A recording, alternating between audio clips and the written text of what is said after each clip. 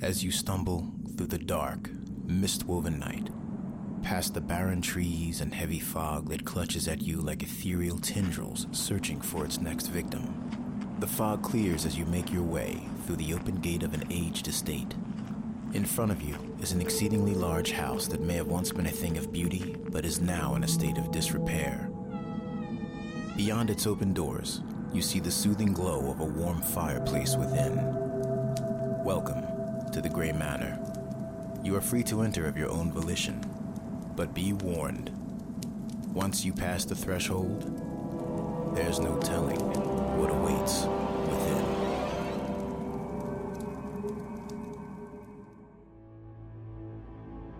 Good evening. I am your host, Thaddeus Greay. Tonight, we will delve into another classic tale of horror with H.P Lovecraft's The Outsider.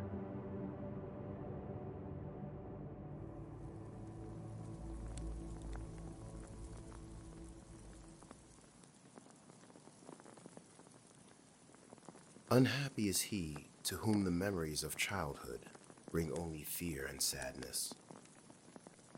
Wretched is he who looks back upon lone hours in vast and dismal chambers with brown hangings and maddening rows of antique books, or upon odd watches in twilight groves of grotesque, gigantic, and vine-encumbered trees that silently wave twisted branches far aloft. Such a lot the gods gave to me, the dazed, the disappointed, the barren, the broken.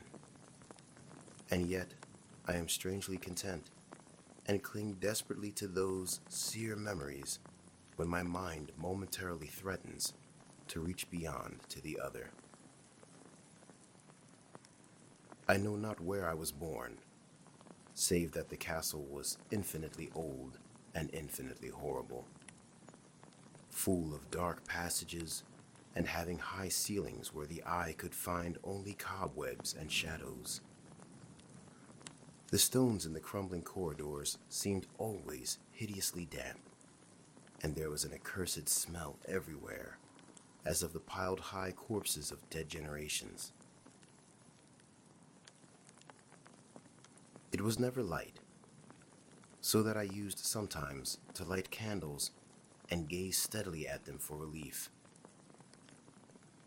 Nor was there any sun outdoors, since the terrible trees grew high above the topmost accessible tower.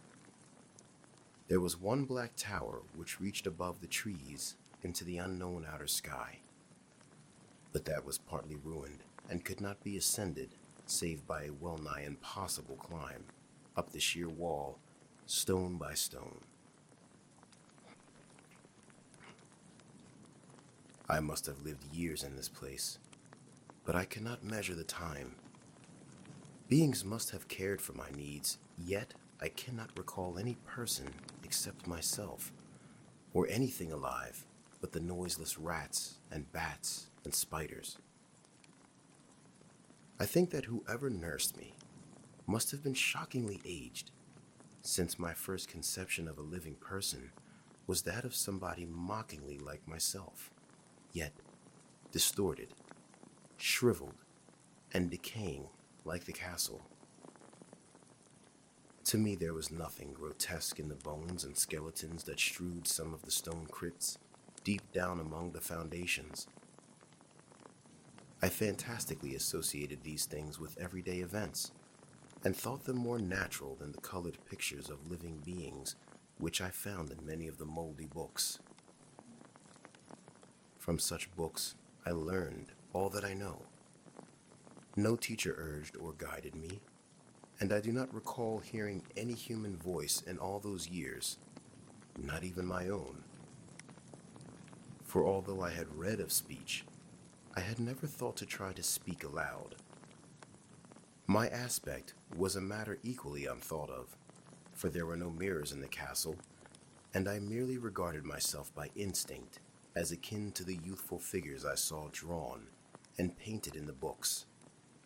I felt conscious of youth because I remembered so little.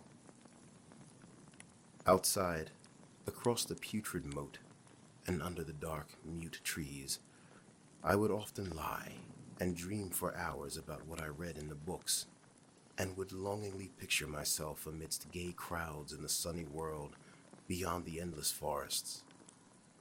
Once I tried to escape from the forest, but as I went farther from the castle, the shade grew denser, and the air more filled with brooding fear, so that I ran frantically back lest I lose my way in a labyrinth of nighted silence. So, through endless twilights, I dreamed and waited, though I knew not what I waited for. Then, in the shadowy solitude, my longing for light grew so frantic that I could rest no more, and I lifted entreating hands to the single black ruined tower that reached above the forest into the unknown outer sky. And at last, I resolved to scale that tower, fall though I might, since it were better to glimpse the sky and perish than to live without ever beholding day. In the dank twilight, I climbed the worn and aged stone stairs till I reached the level where they ceased, and thereafter clung perilously to small footholds leading upward. Ghastly and terrible was that dead, stairless cylinder of rock, black, ruined and deserted, and sinister with the startled bats whose wings made no noise. But more ghastly and terrible still was the slowness of my progress, for climb as I might, the darkness overhead grew no thinner, and a new chill as of haunted and venerable mold assailed me. I shivered as I wondered why I did not reach the light, and would have looked down had I dared. I fancied that night had come suddenly upon me, and vainly groped with one free hand for a window embrasure, that I might peer out and above and try to judge the height I had once attained.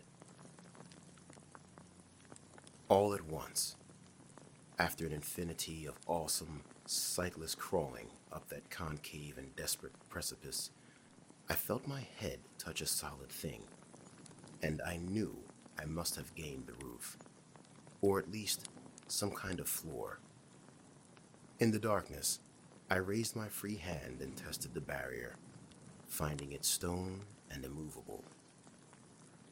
Then came a deadly circuit of the tower, clinging to whatever holds the slimy wall could give, till finally my testing hand found the barrier yielding, and I turned upward again, pushing the slab or door with my head as I used both hands in my fearful ascent. There was no light revealed above, and as my hands went higher, I knew that my climb was for the nonce ended, since the slab was the trapdoor of an aperture leading to a level stone surface of greater circumference than the lower tower.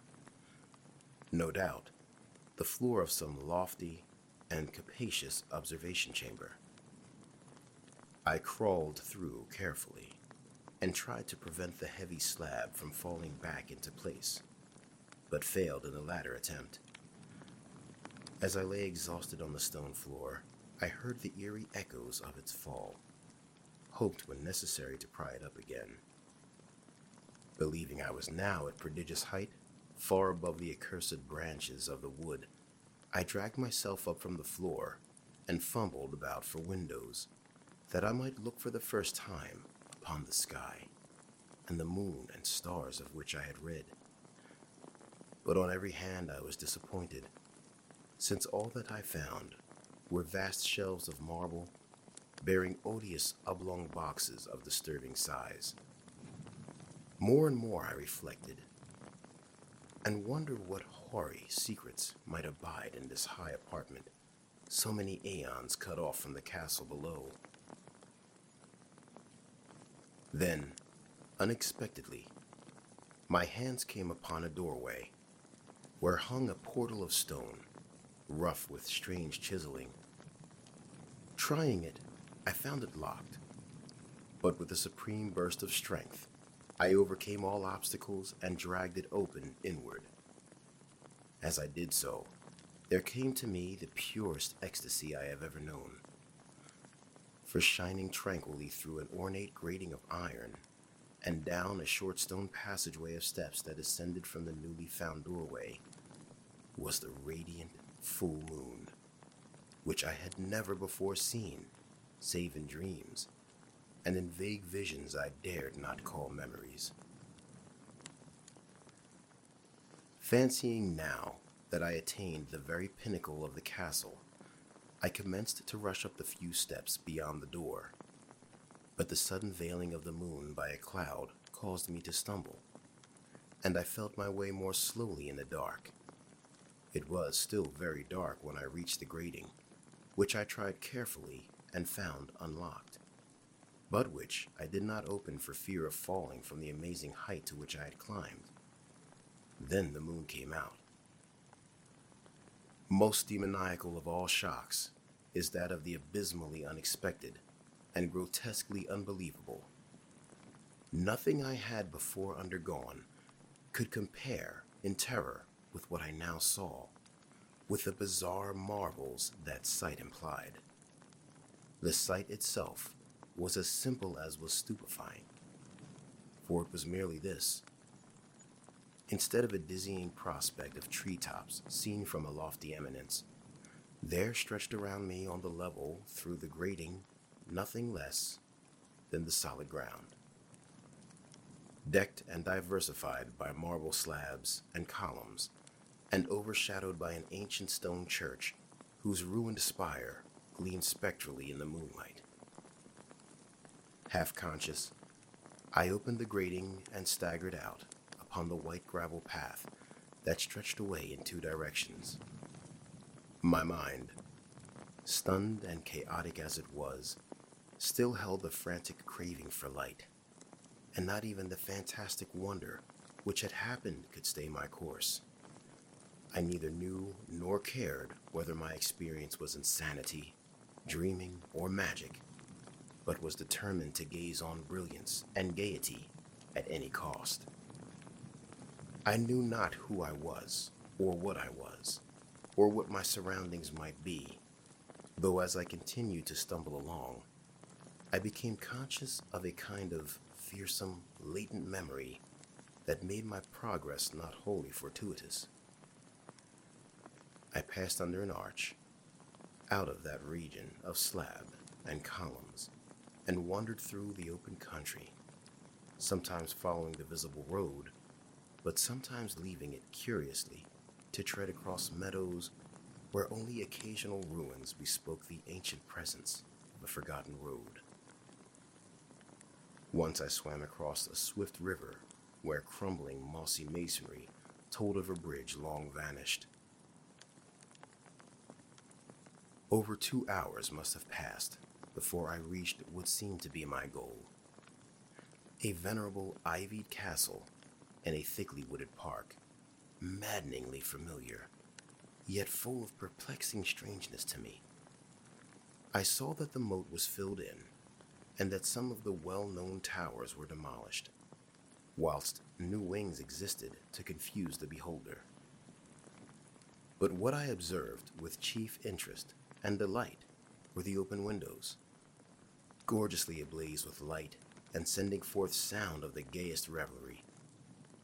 Advancing to one of these, I looked in and saw an oddly dressed company indeed, making merry and speaking brightly to one another. I had never, seemingly, heard human speech before, and could guess only vaguely what was said. Some of the faces seemed to hold expressions that brought up incredibly remote recollections. Others were utterly alien. I now stepped through the low window into the brilliantly lighted room, stepping as I did so from my single bright moment of hope to my blackest convulsion of despair and realization. The nightmare was quick to come, for as I entered, there occurred immediately one of the most terrifying demonstrations I had ever conceived. Scarcely I had crossed the sill when there descended upon the whole company a sudden and unheralded fear of hideous intensity, distorting every face and evoking the most horrible screams from nearly every throat. Flight was universal, and in the clamor and panic, several fell in a swoon and were dragged away by their madly fleeing companions. Many covered their eyes with their hands and plunged blindly and awkwardly in their race to escape, overturning furniture and stumbling against the walls before they managed to reach one of the many doors. The cries were shocking, and as I stood in brilliant apartment alone and dazed, listening to their vanishing echoes, I trembled at the thought of what might be lurking near me unseen. At a casual inspection, the room seemed deserted, but when I moved toward one of the alcoves, I thought I detected a presence there, a hint of motion beyond the golden-arched doorway, leading to another and somewhat similar room. As I approached the arch, I began to perceive the presence more clearly, and then, with the first and last sound I ever uttered, a ghastly ululation that revolted me almost as poignantly as its noxious cause, I beheld in full, frightful vividness the inconceivable, indescribable, and unmentionable monstrosity which had by its simple appearance changed a merry company to a herd of delirious fugitives. I cannot even hint what it was like, for it was a compound of all that is unclean, uncanny, unwelcome, abnormal, and detestable.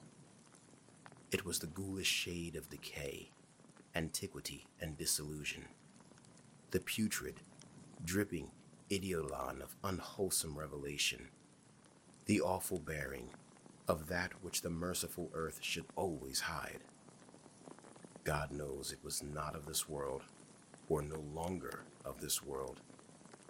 Yet to my horror, I saw in its eaten away and bone-revealing outlines a leering, abhorrent travesty on the human shape, and in its moldy, disintegrating apparel, an unspeakable quality that chilled me even more.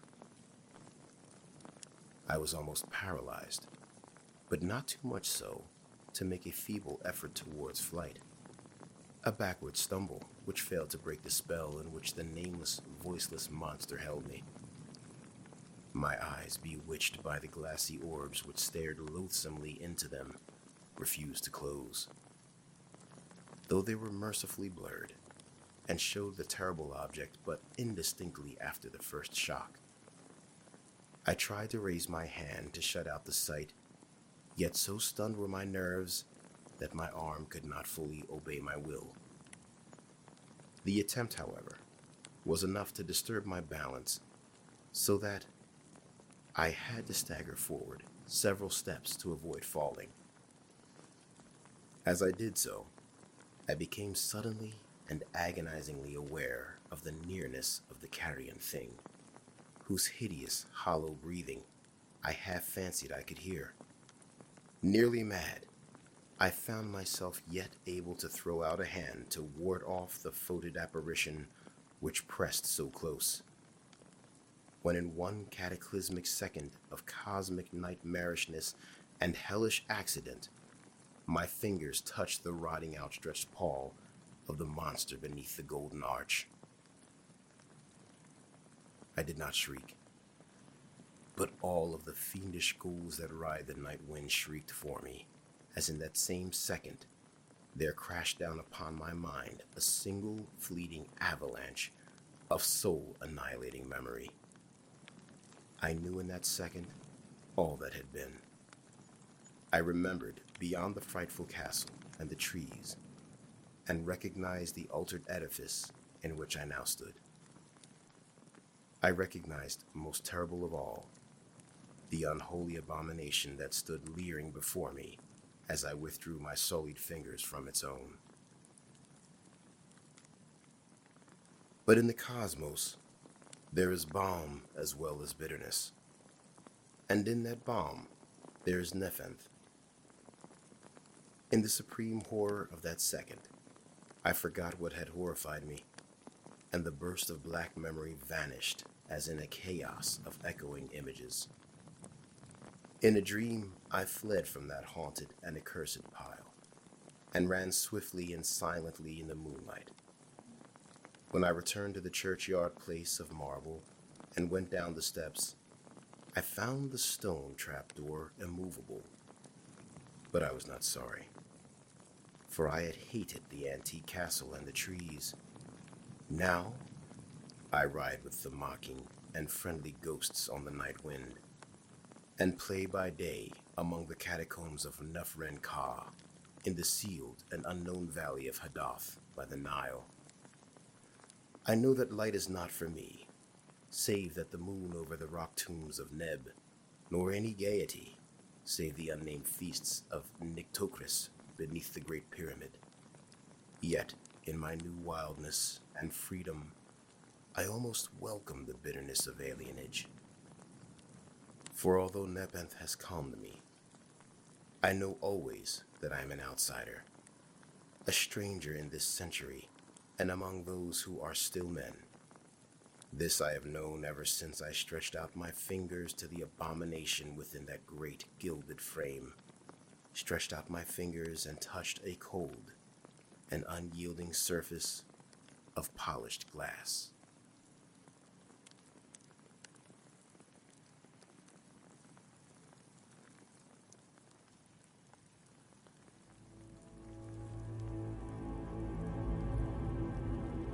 That will conclude tonight's tale. If you've enjoyed this narration, please like this video, subscribe to my channel, and hit the notification bell. And now you can listen to The Grey Manor on iTunes and Spotify.